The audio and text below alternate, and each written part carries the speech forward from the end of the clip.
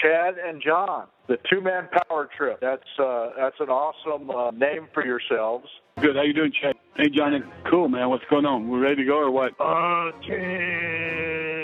This is Ricky the Dragon Steamboat. This is Scotty Riggs, and you're listening to the two-man power trip of wrestling. Hey, man. What's up, guys? This is Homicide. Oh, that's my homie. Homicide with a big homie club. Yeah, that would be it. Hey, this is David Penzer, and this is the two-man power trip of wrestling. Well, thank you. Hear me, fear me. What's going on, guys? This is the 7-foot, 330-pound DNA of TNA. That's right, my DNA is outer space. And you're listening to the two-man power trip of professional wrestling. You know, I don't do many wrestling shows anymore, probably because I'm a bit ignorant. You guys probably know 10 times more than I do. Great talking to you guys. It's been your pleasure. They've worked in and around the wrestling business. They've studied thousands of hours of wrestling, and now they bring to you the greatest legends, Hall of Famers, creative minds, and both current and future stars of pro wrestling. They are Primetime Pod and Chad, the two-man power trip of wrestling.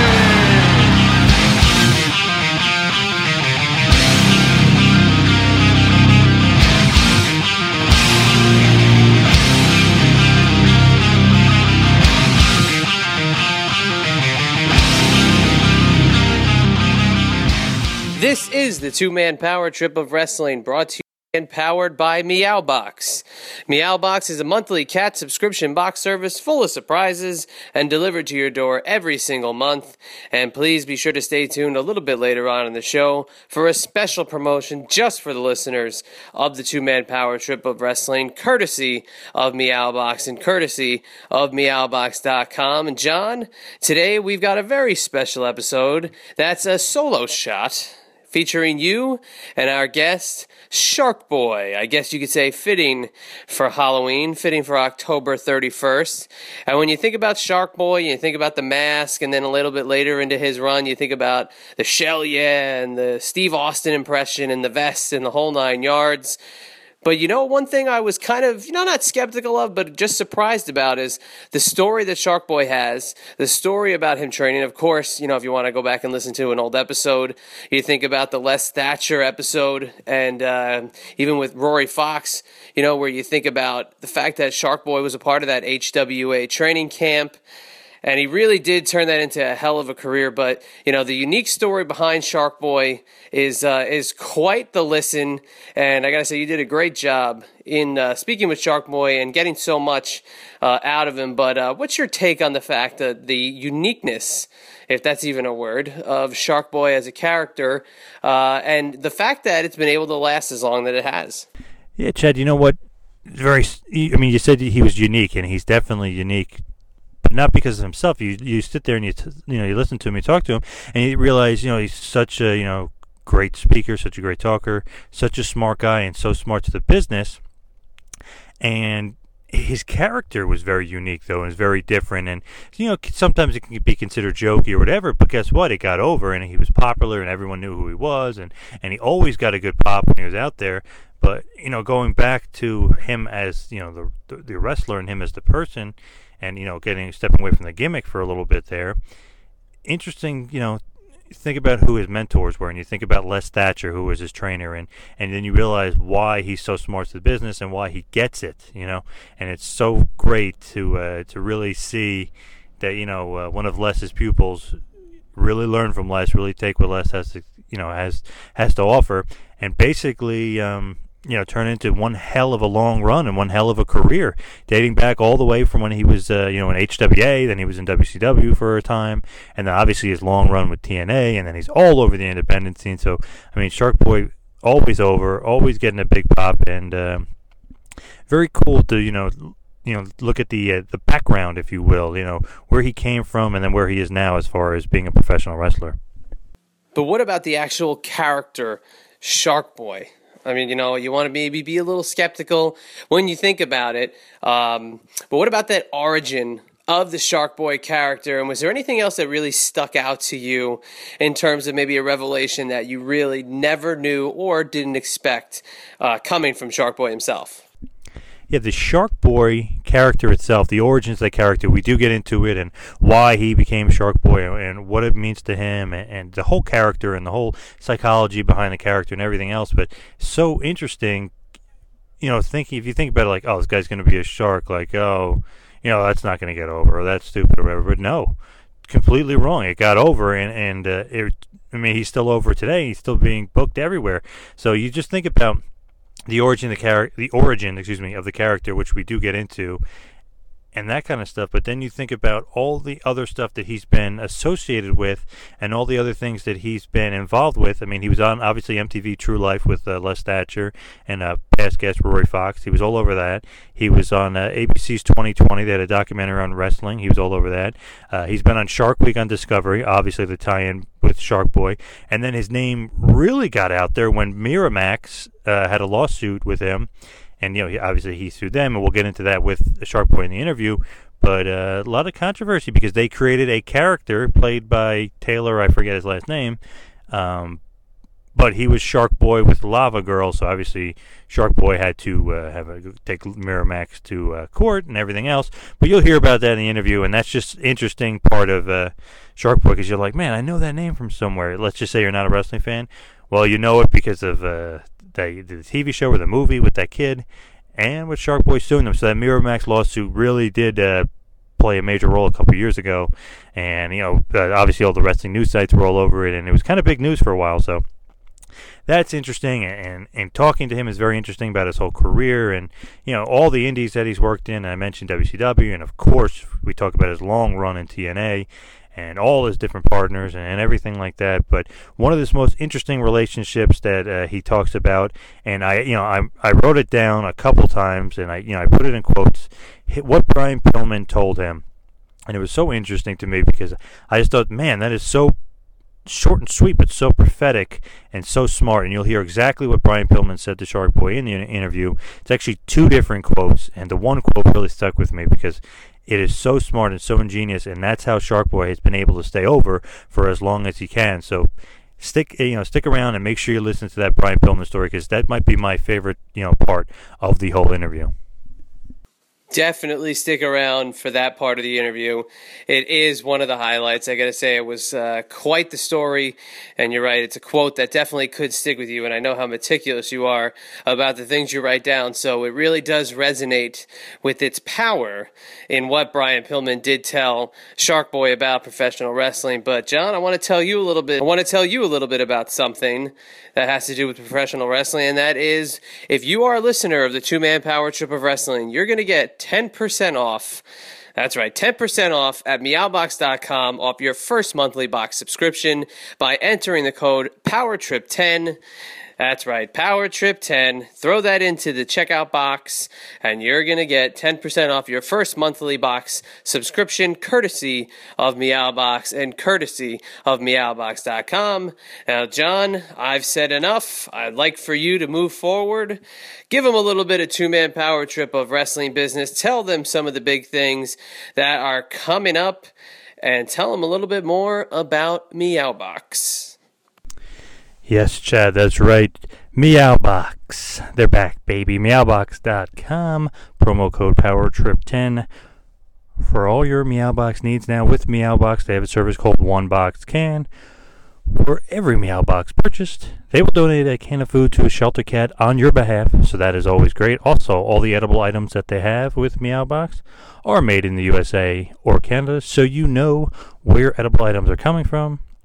Now, in my case, I have a very, very picky cat, Lucy, who has a very special diet, and what we need to do with her is exchange all the edible items for toys and surprises, which Lucy absolutely loves, and which is done no problem by Meowbox. So just remember again, that's meowbox.com, promo code POWERTRIP10 for 10% off your first subscription. Now, also, keep in mind, coming up is a huge show at the big event in Queens, New York. And guess who's going to be there? The man who invented the Bite Club, Kevin Thorne, a.k.a. Kevin Fertig, a.k.a. Mordecai. He will be on hand. It's been 4 years in exile, and he's back and better than ever. Check out his Facebook page and check him out on our website, tmptofwrestling.com. That is tmptofwrestling.com. And you'll see all the Kevin Thorne you will want to see. Merchandise, pictures, some messages from Kev. Everything you'll ever need. So just also remember, he will be at the big event November 14th in Queens, New York. That is a Saturday. So keep in mind and try to head over there and meet Kevin yourself. You will not be sorry. Also, another big signing by us will be done on 12/5, December 5th, Saturday at 11 a.m. in Virginia, in Annandale, Virginia, at the Collectors World. Yes, Paul Orndorff, Mr. Wonderful, will be there signing autographs, taking pictures, and meeting all the fans. That is the WWE Hall of Famer, one of the greats of all time, our good buddy, Mr. Wonderful, Paul Orndorff. Now for some TMPT business, like us on Facebook, follow us on Twitter at WrestlingPal and at 2Man Power Trip. Also, subscribe to us on YouTube. We are always putting up the latest and greatest clips from our shows, so please check us out there and subscribe. Also, subscribe to us on iTunes. Leave us a review. We would love to hear your feedback. And also, while you're there, check out the feed with past great episodes with guys like the late, great American Dream Dusty Rhodes, Jesse the Body Ventura, Nikita Koloff, Diamond Dallas Page, Stan the Lariat Hansen, Tully Blanchard, and so many more. So please check that out. Also, don't forget to check us out on the I-95 Sports Network. We're live every week with new best of episodes, so please Google it up and check us out on the I-95 Sports Network. And also don't forget, if you want to book Kevin Thorne, a.k.a. Kevin Furtick, a.k.a. Mordecai, please email bookings@tmptofwrestling.com. That is bookings@tmptofwrestling.com.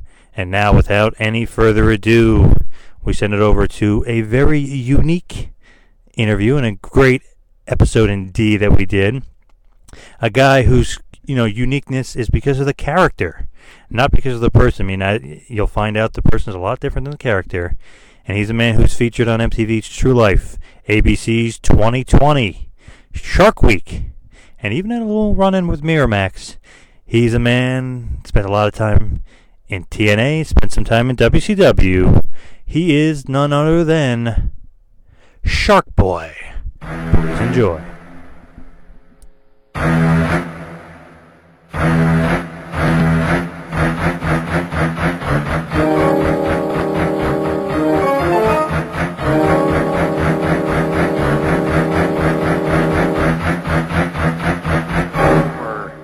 HWA World Heavyweight Champion. We have an HWA Cruiserweight Champion.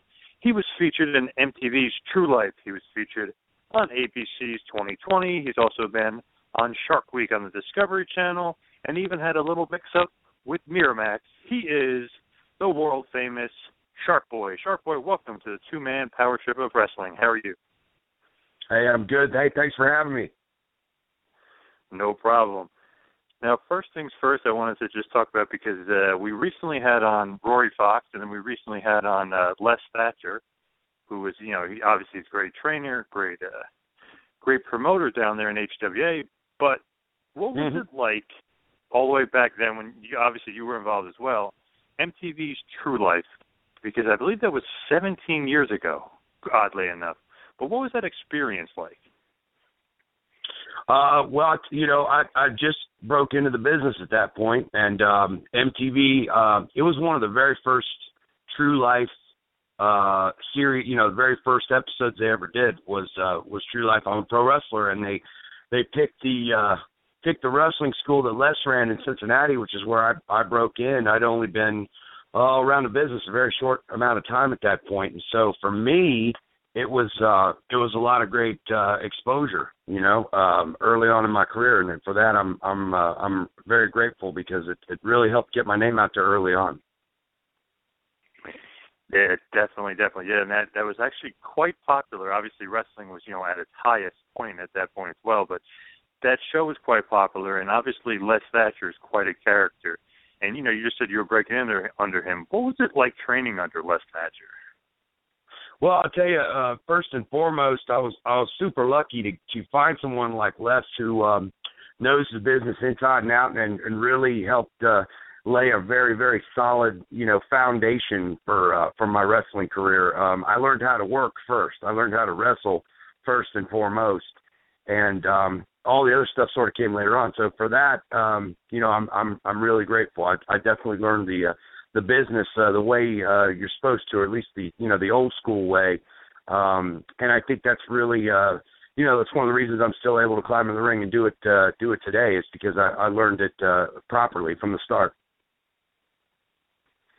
Now, with Les Thatcher and the way he is, would you say he's a little bit old school with the training? Yeah, without a doubt. The guy's been around the business a long, long time. I'm not even sure how long now. I want to say he had been around the business maybe 37 or 38 years, something like that, when I trained there. So it's even longer. Add, however many years to it now. The guy broke in and learned the old school way, without a doubt, and worked with some of the biggest names in the business. So, there's no doubt about it. I believe Les would agree that his style of training is as old school as it gets. Now, obviously, you're down there in Heartland with Les, and you're learning a lot and you're training a lot. But who were some of your fellow trainees and names that stick out to us?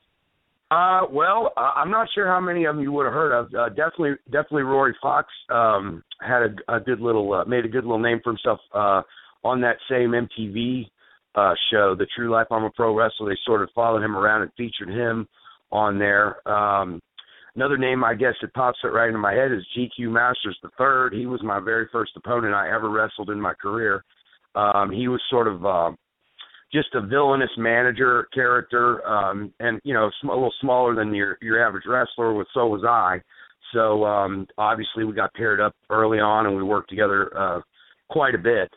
So I just remember GQ, and one of my really close friends was a guy that went by the name of Chip Fairway. Had the golfer gimmick, and was one of those things. He was a versatile guy. He could work as a babyface or a heel. He could be good or bad. It didn't matter. He was a real solid guy. A real good guy in real life. So did a lot of travel with him and GQ and Rory Fox and so many others. Of course, later on, HWA wound up getting a developmental deal, and we had a bunch of guys come in that were sort of in the transition mode between WCW and WWE because the WWE had just bought WCW, and so some guys with some contracts that I met in Atlanta actually came up and started working out in Cincinnati with us. So it was kind of like I had friends from Cincinnati and friends from Atlanta. We were all sort of training together, which was a really neat time, and I really I think about that time very fondly.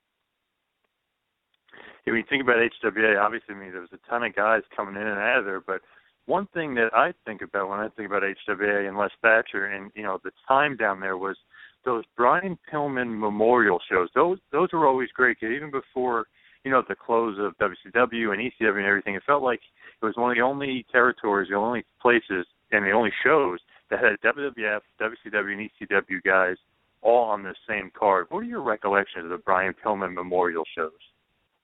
Well, to the best of my recollection, that it had never been done before. The three major companies had never worked together on any given show up until that point. It was kind of that was a really big deal in the business at the time. The first memorial show was in 1998, and there was an ECW match. There was a WCW match, and then the whole thing was hosted by Stone Cold Steve Austin and Sonny from the WWE. So it was, again, that was another one of those things. It was a huge opportunity for me to sort of put my name, get my name out there and put myself on the map. And I just remember it was for such a good cause. Brian left behind a big family, and so to help their children the way we could, any way we could, was I think it was something that it just kind of brought the whole industry together. Of course, Brian worked in all three of those companies, so. I think there were people in all of those companies and in the wrestling world as a whole that everybody just kind of wanted to do whatever they could to sort of give back to Brian's family and just say thank you and we'll always remember him fondly and thank them for all the memories that Brian gave us. No doubt, Brian Pillman, perhaps maybe a little underrated, but he was definitely one of the best ever. I mean, what a character, what a wrestler. I mean, he kind of had it all. Great talker as well, but on those shows, it was kind of like, guys would get noticed, and you were one of those guys. And I guess, would you end up signing with WCW, after you got basically you got recruited at one of those shows?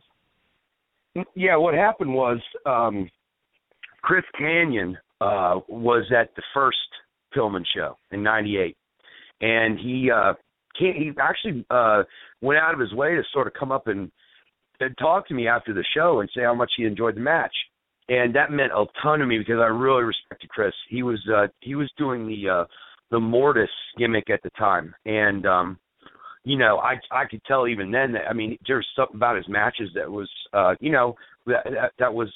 he was just such a solid wrestler. Anybody he wrestled, he elevated, made them look better, and that was the true mark of a professional. At least that's the way that I was taught. And so I really respected him, and he went out of his way to sort of come up and tell me he enjoyed my match, and that just meant the world to me. Well, a year later, we did a second Pillman Memorial show in '99, and there was a cruiserweight tournament, and I wound up winning the tournament. I wrestled 3 times on that card. And at the end of the match, the finals match, and when I actually pinned my good friend Chip Fairway, who I mentioned earlier, unbeknownst to me, out from the dressing room comes running all these big wrestling stars: Mick Foley, Al Snow, D'Lo Brown, Road Dogg, Jesse James was there, Conan. All these guys, climbed into the ring and lifted me up on their shoulders and carried me around. And I mean, you talk about just the greatest moment you can imagine, in your professional life or otherwise. It was a really fantastic moment. Well, the moment was photographed. It made some of the wrestling magazines, and people were kind of talking about. There was a little buzz as far as independent wrestling goes. Who is this Shark Boy guy, and how did that moment come to pass? And so phone rings at the HWA office one day. I happened to be the only one there. I helped out in the office some, while I was there. Picked up the phone and, hey, this is Chris Kanyon from WCW. I'm trying to reach Shark Boy. And I said, well, you got him. This is me, And so we started to talk, and he said, well, I heard all about the Pillman show again this year, and I remember your match from last year. And he said, WCW is looking to hire some cruiserweights, and we sure would. We'd like to see you come try out for us if you can make the Nitro taping up in Cleveland, which was about a 3.5, 4-hour drive from where I lived. And so I said, yeah, that's no problem whatsoever. I'll be there. So I went up and tried out for WCW and wound up getting a contract based on the strength of, maybe not that tryout match, but the one I had the next night was certainly a lot better. So I did, 2 shows for him and wound up signing with the company and moving to Atlanta and training at the power plant. That is amazing. Do you remember who your tryout matches were again? The first night I wrestled a tag team called the Kingpins. They did a bowling gimmick, and for whatever reason, the match just didn't click. It just wasn't. Probably on either one of our highlight tapes. If you ask them, I'm sure they'd probably say the same thing. So they said, hey, if you'd like to come do this again tomorrow, you just got to drive over to Pennsylvania to do it. And I said, I'll drive to California at this point, whatever. I didn't want them to think that I had given them everything I was capable of. So the next night I went and wrestled, and oh boy, I should be able to remember the fellow's name. He was a real solid guy. His name is escaping me right now, and I feel bad about that. It's on my website. If I can work a little shameless plug in, if you go back to the year, what year would that have been? 1999. I wrestled these tryout matches. So the fellow's name escapes me. I can't think of it, but real solid wrestler. We had a real good singles match, and I think that hopefully that gave them a little better taste in their mouth about what I could do in the ring. And then, ultimately, like I said, I wound up getting offered a deal. So now, obviously, you get signed and you're in the power plant. What is the power plant like? Because you always hear stories about how it was like very military-like, very, like they almost want you to quit. They're almost too tough on you. What was it like?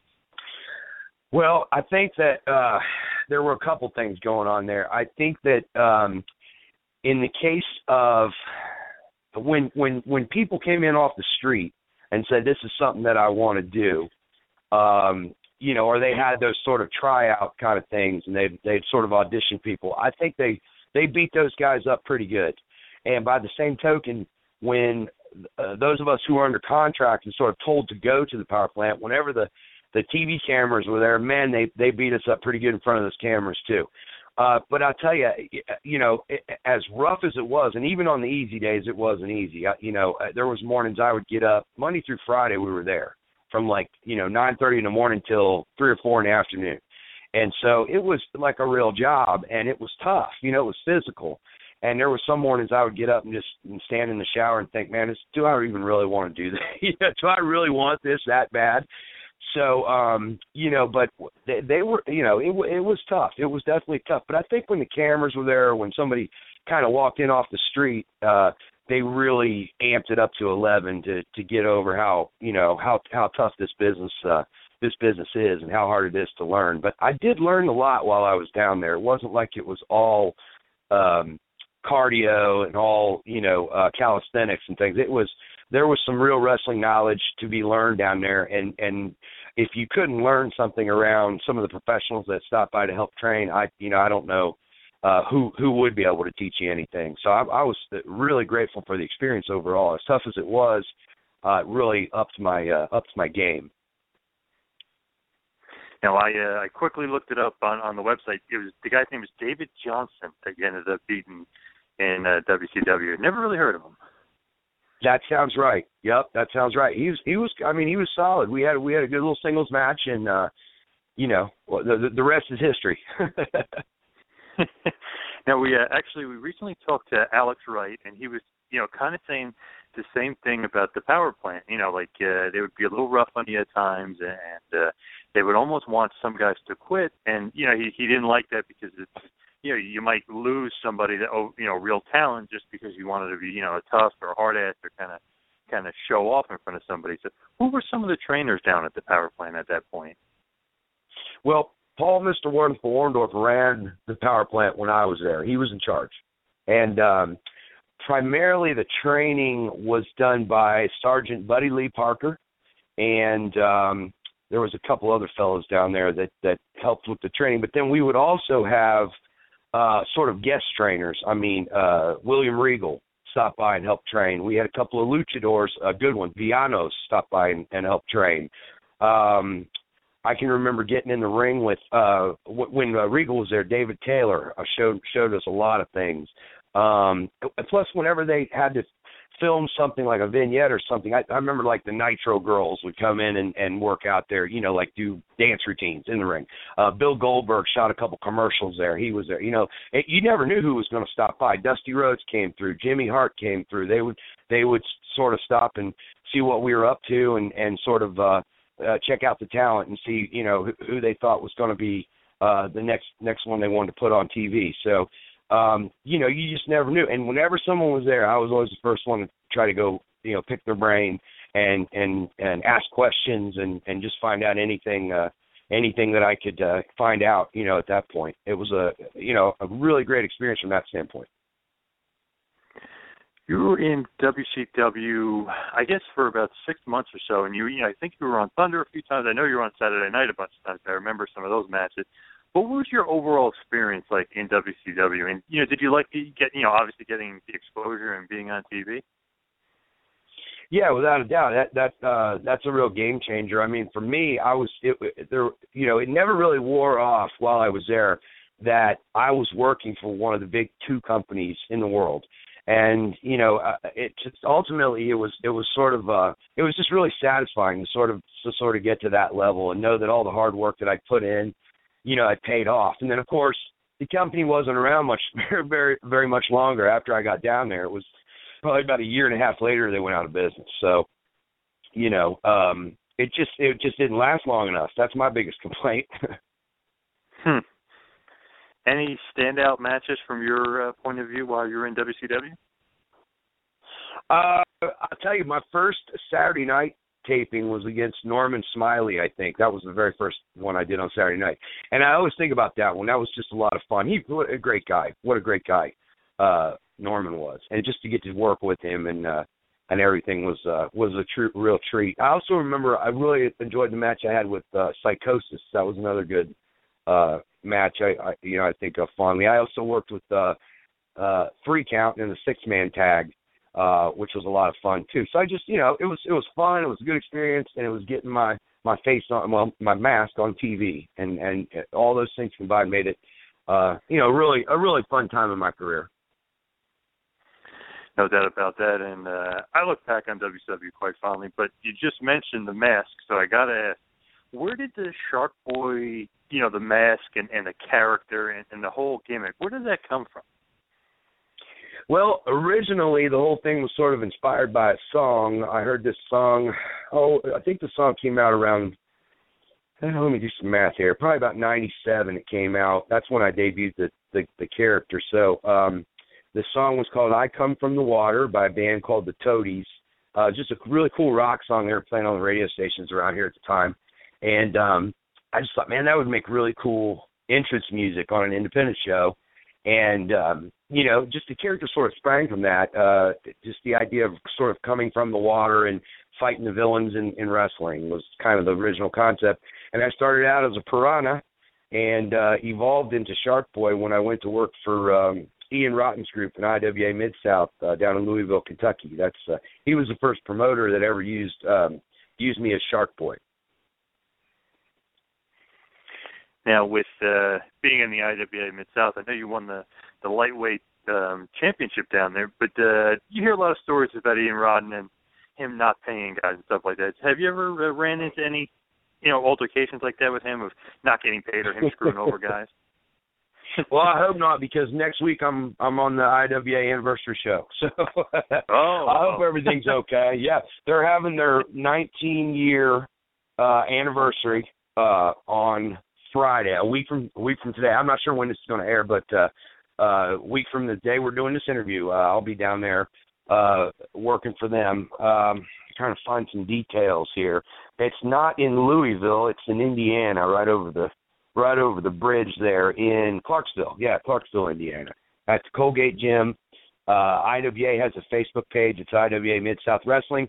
I mentioned my website earlier, sharkboy.net. The flyer's kind of new to me, so I don't have it up on my website yet, but I'm going to try to get it up there this weekend. So by the time people hear the sound of my voice, hopefully there'll be information on my website, sharkboy.net. IWA has stuff on their Facebook about the show.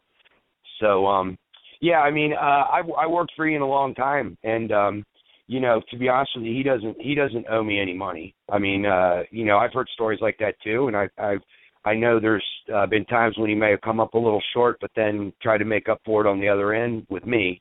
So I personally can't complain about anything like that. I have a list of promoters who owe me money, and Ian's not on it. So I'm almost tempted to ask about that list, but I won't. I will. You know what? Probably the fewer names I mention, the better, from a legal standpoint, I would think. Yeah, definitely.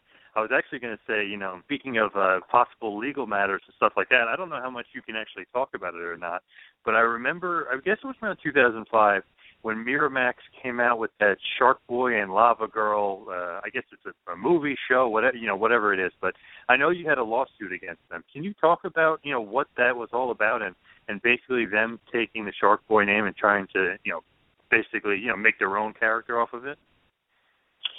Well, when the movie came out, I filed a lawsuit based on trademark infringement.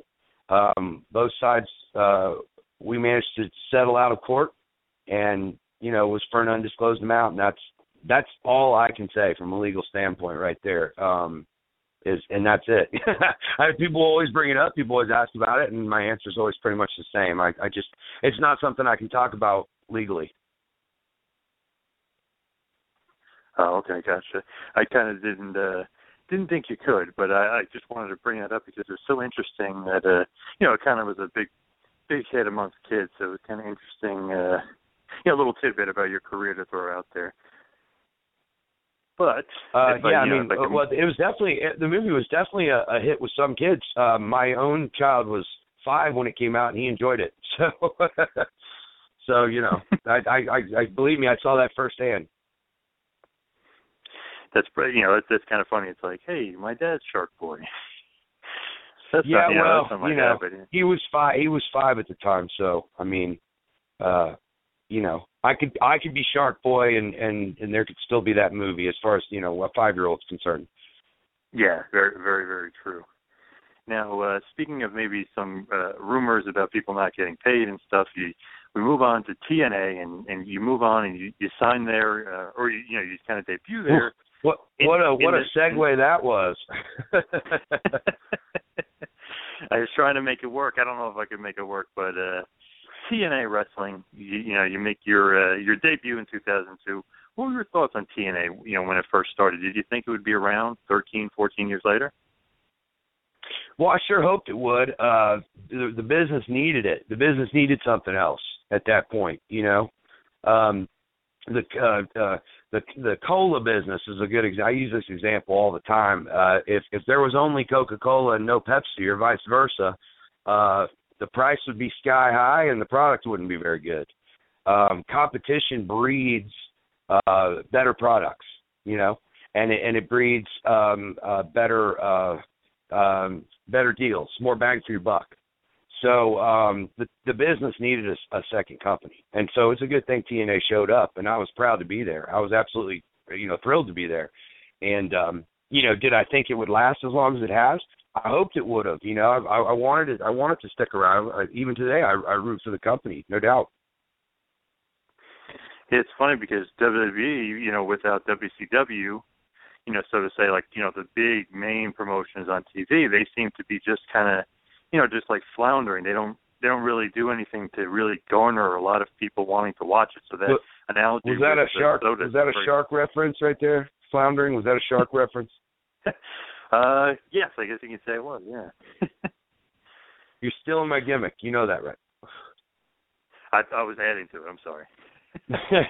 You're enhancing it. That's good. Yeah. Yeah. Okay, I didn't mean to interrupt you. What point were you making?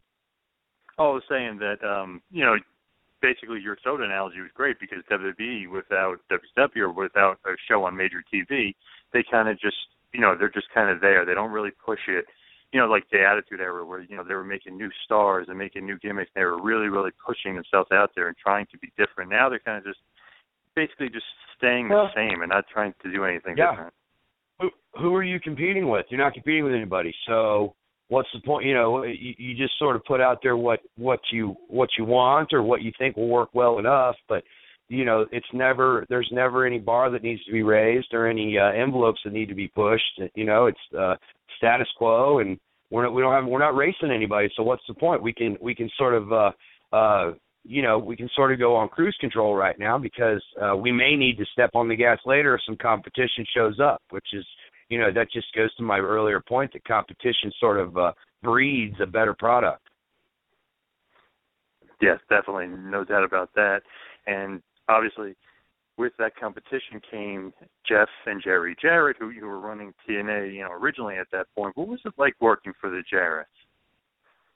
Well, I enjoyed it a lot. I tell you, I met Jeff, met him originally, I think, at one of the Saturday night tapings, probably, and then also at the group known as World Wrestling All Stars had a couple of pay-per-views. He was a part of those as well, at least one of them. I think maybe both of them, but so I've been around Jeff and talked to him and spent a little bit of time with him, and also another guy that was really influential in helping me get in the door was Jeremy Borash.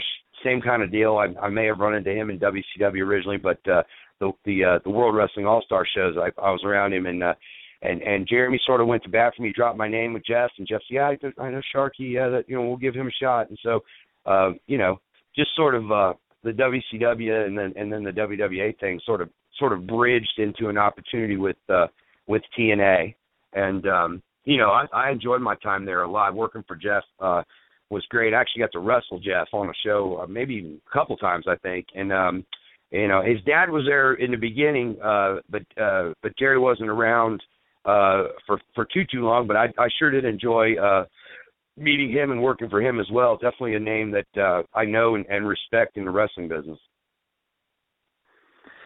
Well, after Jeff and Jerry start the company, there would seem to be a lot of different chiefs coming in, and maybe not enough Indians, I guess you could say, because obviously Dixie would come and she'd be a major part of the company. And obviously, she's the owner, but then you'd have other guys like Vince Russo, and then they bring in Hogan, and they bring in Bischoff. And do you ever get the feeling that TNA didn't really have the right direction? Like they almost were bringing in too many different voices? I mean, that's one way of looking at it.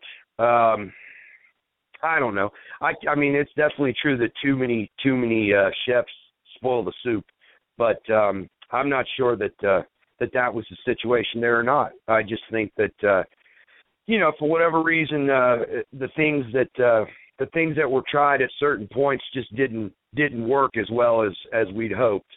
I could go into specifics, but I mean, you probably already kind of know what I'm talking about. There's certain, whether you're talking about some of the house show loops that weren't as well thought out as they could have been, or it just for whatever reason we ran into some bad luck with a loop. Maybe the house shows lost too much money.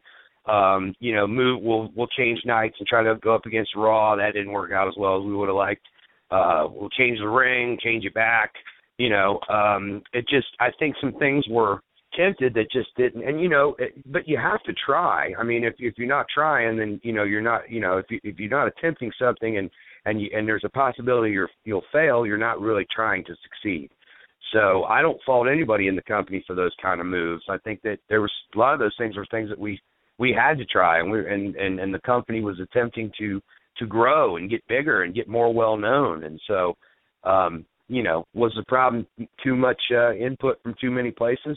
That might have been a problem, but I don't know that was the biggest or the only problem. It feels like they definitely tried some different things, and some things didn't work, and and they would bring different people in and out. And obviously, you've been a part of TNA for a long time, and you kind of left in 2011, but then you came back sporadically throughout the years, and you actually recently were in TNA and you wrestled EC3. Part of a TNA World Title match. What was it like? I was close. Coming back? I came close. I almost became the champion right there. I came close. Yes. What was it like? Coming back to TNA though, and wrestling in that World Title match. Was it different this time around? Yeah, I mean it was just because I don't know. Whenever you leave somewhere for a while and there's changes that happen, then you come back. Oh, that's different. It's not unlike any other job or any other profession probably, but for me more than anything, it was I always look at those things as an opportunity, not only just to get back on TV for a little bit, and that always creates a ripple effect, if you will, as far as I get some independent work out of it and some other good things happen.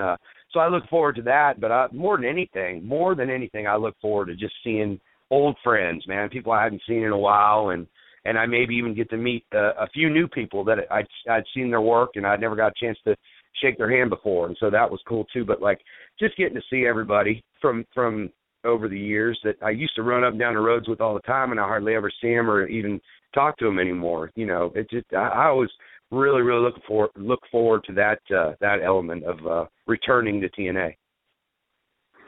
Were you surprised to see so many different faces back there? I know you're talking about the faces you do know, but obviously there's been a lot of changeover with TNA. Yeah, there really has. Was I surprised? No, because I try my best to keep up with the product. Even when I'm not a part of it, I try to sort of at least know what's going on. If I can't watch every single episode, I try. But I tell you, there's so much wrestling on now. There's an entire network dedicated to it. There's this and there's that, and there's so many companies now that are on TV, and there's so many. Then you add the internet to it. There's so much you can look at on the internet, and I got a new baby boy. He's only 7 months old, so that, believe me, eats into my time a lot. Believe me. But and some other things going on that just I try to keep up with the product.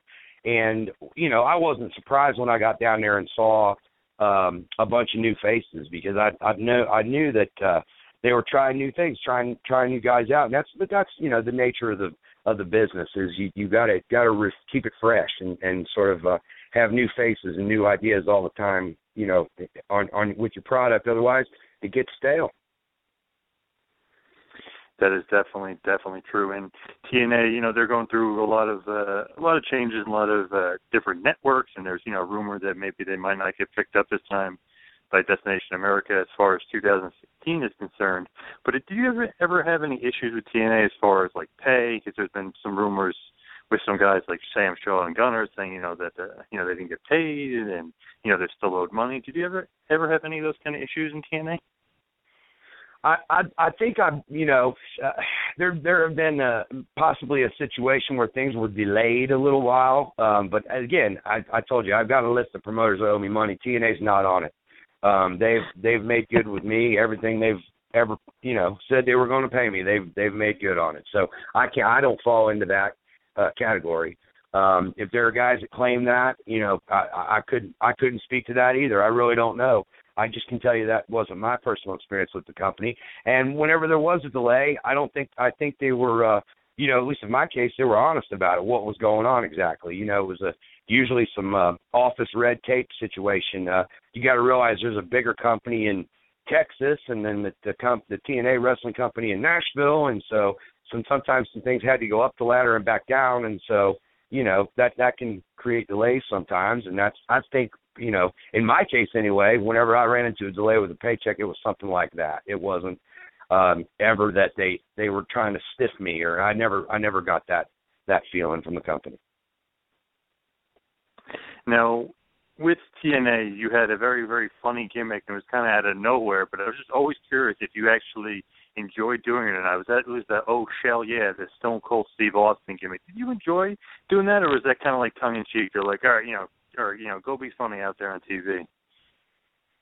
Well, I'll tell you, Shark Boy was a character that hadn't spoken up until that point.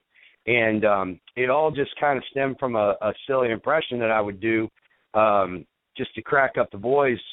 You know, it all started on a tour in India, me and Simon Diamond and Sanjay Dutt just sitting around cutting up and being silly. And we get back, and, you know, Simon's telling everybody backstage at TNA, hey, you check this, hey, Shark, what does Stone Cold think about this or that or the other thing? And I'd launch into the impression, start doing the thing, you know, and people would laugh and think it was funny. And Jeff Jarrett heard it and said, I want you to do that on TV. So what started out as just a silly impression I did of one of my favorite all-time wrestlers, and, you know, truly is meant to, it's a satire, but it's also meant, in my mind, it's meant to be a tribute to the guy. You know, because I just think he's one of the best ever. And so, you know, it's something that I do enjoy doing, because I get to sort of go out there now here at the tail end of my career and kind of, you know, it's a parody, and it's, you know, I'm mimicking one of my heroes, one of my all-time heroes, and it's something that is fun to do, because I look at it like it's not really Stone Cold. It's sort of Stone Cold meets SpongeBob SquarePants or something like that. You know, it's sort of my take on it. He says, hell yeah, I say shell yeah. You know, I don't say damn, I say clam. It's things like that. You know, he drinks beer, I drink clam juice. It's, you know, it's a parody, and it's fun. It's a lot of fun. And there's not enough fun in wrestling anymore. If you look around, a lot of characters just aren't fun. And that was a fun, you know, that's a fun thing that I get to do. So and people enjoy it. Even now when I do it on shows, people enjoy it. So. Yeah, not only was it funny, it was spot on, because you really, really, I mean, if you look away from the screen and you're not paying attention, it sounds exactly like Stone Cold Steve Austin. Well, thank you. That's all just because I had a friend that would do The Rock. He would call and leave me voicemails as The Rock, and I thought, no, I can't do The Rock. I don't do a very good Rock impression, but I thought, man, I know somebody I could do an impression of, and that's Stone Cold. So I would call him back and leave messages as Stone Cold. And, you know, that's how it all started, man. It was just kind of a goof. And, but, you know, Austin's a guy, I mean, you remember when he first started doing the Stone Cold thing, just how hot it was, and how, you know, how you were drawn to it. You really wanted to see. Nothing like this had been done. He was so good at being bad that he became a good guy, you know, and it was something that definitely drew me, and it was a huge inspiration on me as far as wanting to be a professional wrestler and wanting to entertain people. very, very funny and obviously very spot on, and that is great. But as we start to wind it down here a little, a question we always ask, especially a veteran like yourself who's been wrestling, almost 20 years now. Do you have a favorite match? We don't have to go there. Hey, you're a veteran. That's right, definitely. There's no doubt about that. Now, do you have a favorite match, or maybe the matches you've had in your illustrious career? One of my real favorites, and it was floating around on YouTube for a while. I don't know if it's there or it's not. I wrestled a dark match for WWE, and I wrestled Chris Kanyon, and we tore it down, man. We went out and had like a really great match, the opening match of the night, and so much so that when we got backstage, Chris got chewed out because you're not supposed to do that in an opening match. What are the rest of the guys going to do now? But I tell you, at the time, it was unbelievable, and it landed me half a dozen more tryout matches with the company. So, I tell you, that's one of my all-time favorites. I mean, I could probably sit here and name a handful of matches, but that's the one that usually pops into my head first. And if you can find it on YouTube, I think that's one of those ones I'm proud of. He was such a talented guy. Like I said earlier, he always elevated everybody he wrestled. So. It was just kind of it was almost a foregone conclusion we were going to have a good match because I just knew how good the guy was, and I was confident in my own ability, and so we went out there and did everything we could, and he got chewed out for it. He definitely was underrated and obviously gone too soon, and he was the innovator of offense. I always remember him having good matches. Like you said, he's just always elevated everyone else's game. Sure. Now, also in your career, you wrestled Kanyon, which is great. You wrestled Jerry Lynn, and you mentioned before Norman Smiley, and a ton of other great guys. Who would you say is your favorite opponent that you had? Is there one guy that sticks out that you really gelled with? Yeah, like I said before, I think Kanyon's on the short list without a doubt. Probably some guys in the HWA. I enjoyed wrestling Chip Fairway without a doubt. I enjoyed wrestling Chad Collier was another guy. He was trained by Dean Malenko. And we had a lot of, the term in wrestling is we're married. We were married for a while. We wrestled each other for months and then wound up over in England at the same time and wrestled over there. Had a lot of good matches with him. I think I probably had 100 matches with Cody Hawk, another guy from Cincinnati who I really enjoyed wrestling in my career. He trained Dean Ambrose, the WWE. So Cody was another good guy to work with. And then, I had the opportunity to wrestle Eddie Guerrero in a three-way match with Billy Kidman. So that's a real fond moment for me in the wrestling business. I mentioned I wrestled Jeff Jarrett. I wrestled John Cena when he was the prototype. So I mean, I don't know. Any one of those things is something that I look back on really fondly and consider myself I consider myself very lucky to have had those opportunities in my career. Definitely. I mean, you just named a ton of awesome guys and almost dream matches, if you will. Sure. Is there any guy that you haven't been able to wrestle that you would want to have that dream match with that you never were quite able to wrestle? I mean, it would have been great to wrestle Ric Flair. Go out there and just do a Flair match. I always wanted to do that. That would have been a real dream come true. There's any number of guys I could name. Kurt Angle would be another one I would really enjoy working with. Shawn Michaels, Austin or The Rock or Mick Foley, somebody like that. Just a lot of the guys. I think Bret the Hitman Hart. I can sit here all day and name guys, but a lot of the guys that I sort of especially when I first broke into the business were the guys that I emulated and the guys that I studied and wanted to be like. Any of those guys, really. I actually was lucky enough when Brian Pillman injured his ankle in a car accident, he was rehabbing at our gym in Cincinnati, and I got in a ring with Brian Pillman a few times and did some matches when he was just kind of coming back and shaking the rust off. And so that, I mean, there was a guy that was sort of like, playing catch with Babe Ruth. That's what it felt like for me. And another moment that sticks out, I got to do a segment with Macho Man Randy Savage when he came to TNA for a real brief amount of time, and he was my all-time favorite when I was a kid, when I was a fan. So doing a segment with Macho Man was incredible. That was like, again, it was like playing baseball with Joe DiMaggio or something, That is unbelievable and so cool, to say that, put it on the old resume, if you will, worked with the Macho Man, obviously one of the greatest of all time, without a shadow of a doubt. Yep, without a doubt. He was so cool about it, too. We got backstage after the segment, and he gave me a hug, and he said, "Thanks for the rub, brother," which essentially means, "Hey, man, thanks for making me look good out there. Thanks for elevating me out there," which is, hilarious because he's like one of the biggest stars of all time, and I know he was kidding me and ribbing me, but he was being good-natured about it. He wasn't being mean about it, and when to have your all-time hero sort of bother to say something like that and give you a hug when he said it, it was what a great moment for me. It really was. Yeah, that's definitely an unbelievable honor for sure. Now, one final question for me, and we always like to say, what's your legacy on the business, but what is, the final stamp? When, let's say, when it's all said and done on Shark Boy, what's the stamp you want to leave on the professional wrestling business? I just think that when my name comes up, I feel like people are, and this is something, I don't get asked that question. I don't know if I've ever been asked that question, or, it's been a long time. But what just sort of popped in my head was, I think my name's going to come up and people are going to smile and shake their heads and say, what the hell was that all about? Or, what the shell was that all about, right? I mean, how did that work? How did that click? Why did so many fans enjoy it? How did that guy stay employed for so long?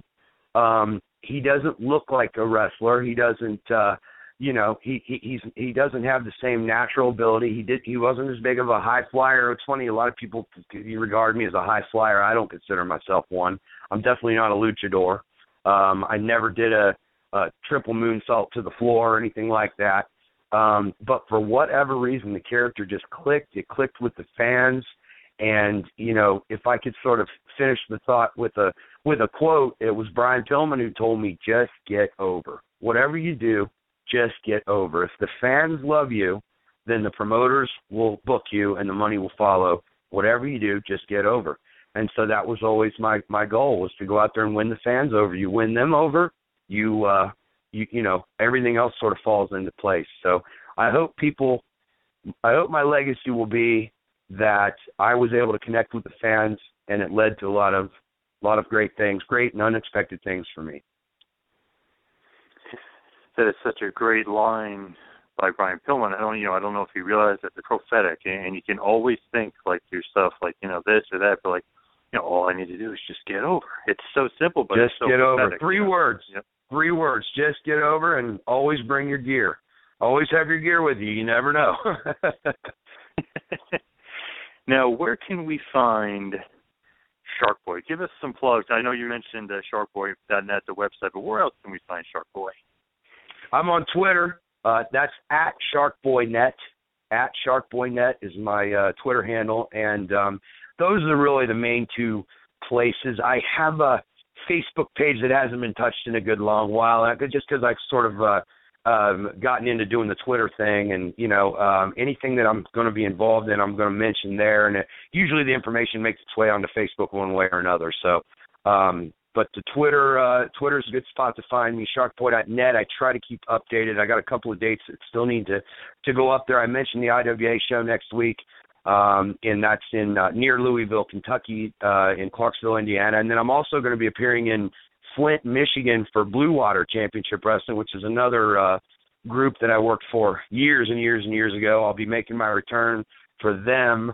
I don't have the date in front of me. The information will be on my website, sharkboy.net. So if you live in the Flint, Michigan area, getting close to Halloween will be a good time to see me up there. Awesome. That sounds absolutely great, and I hope everybody checks out the website and follows you on Twitter. So, Shark Boy, thank you so much.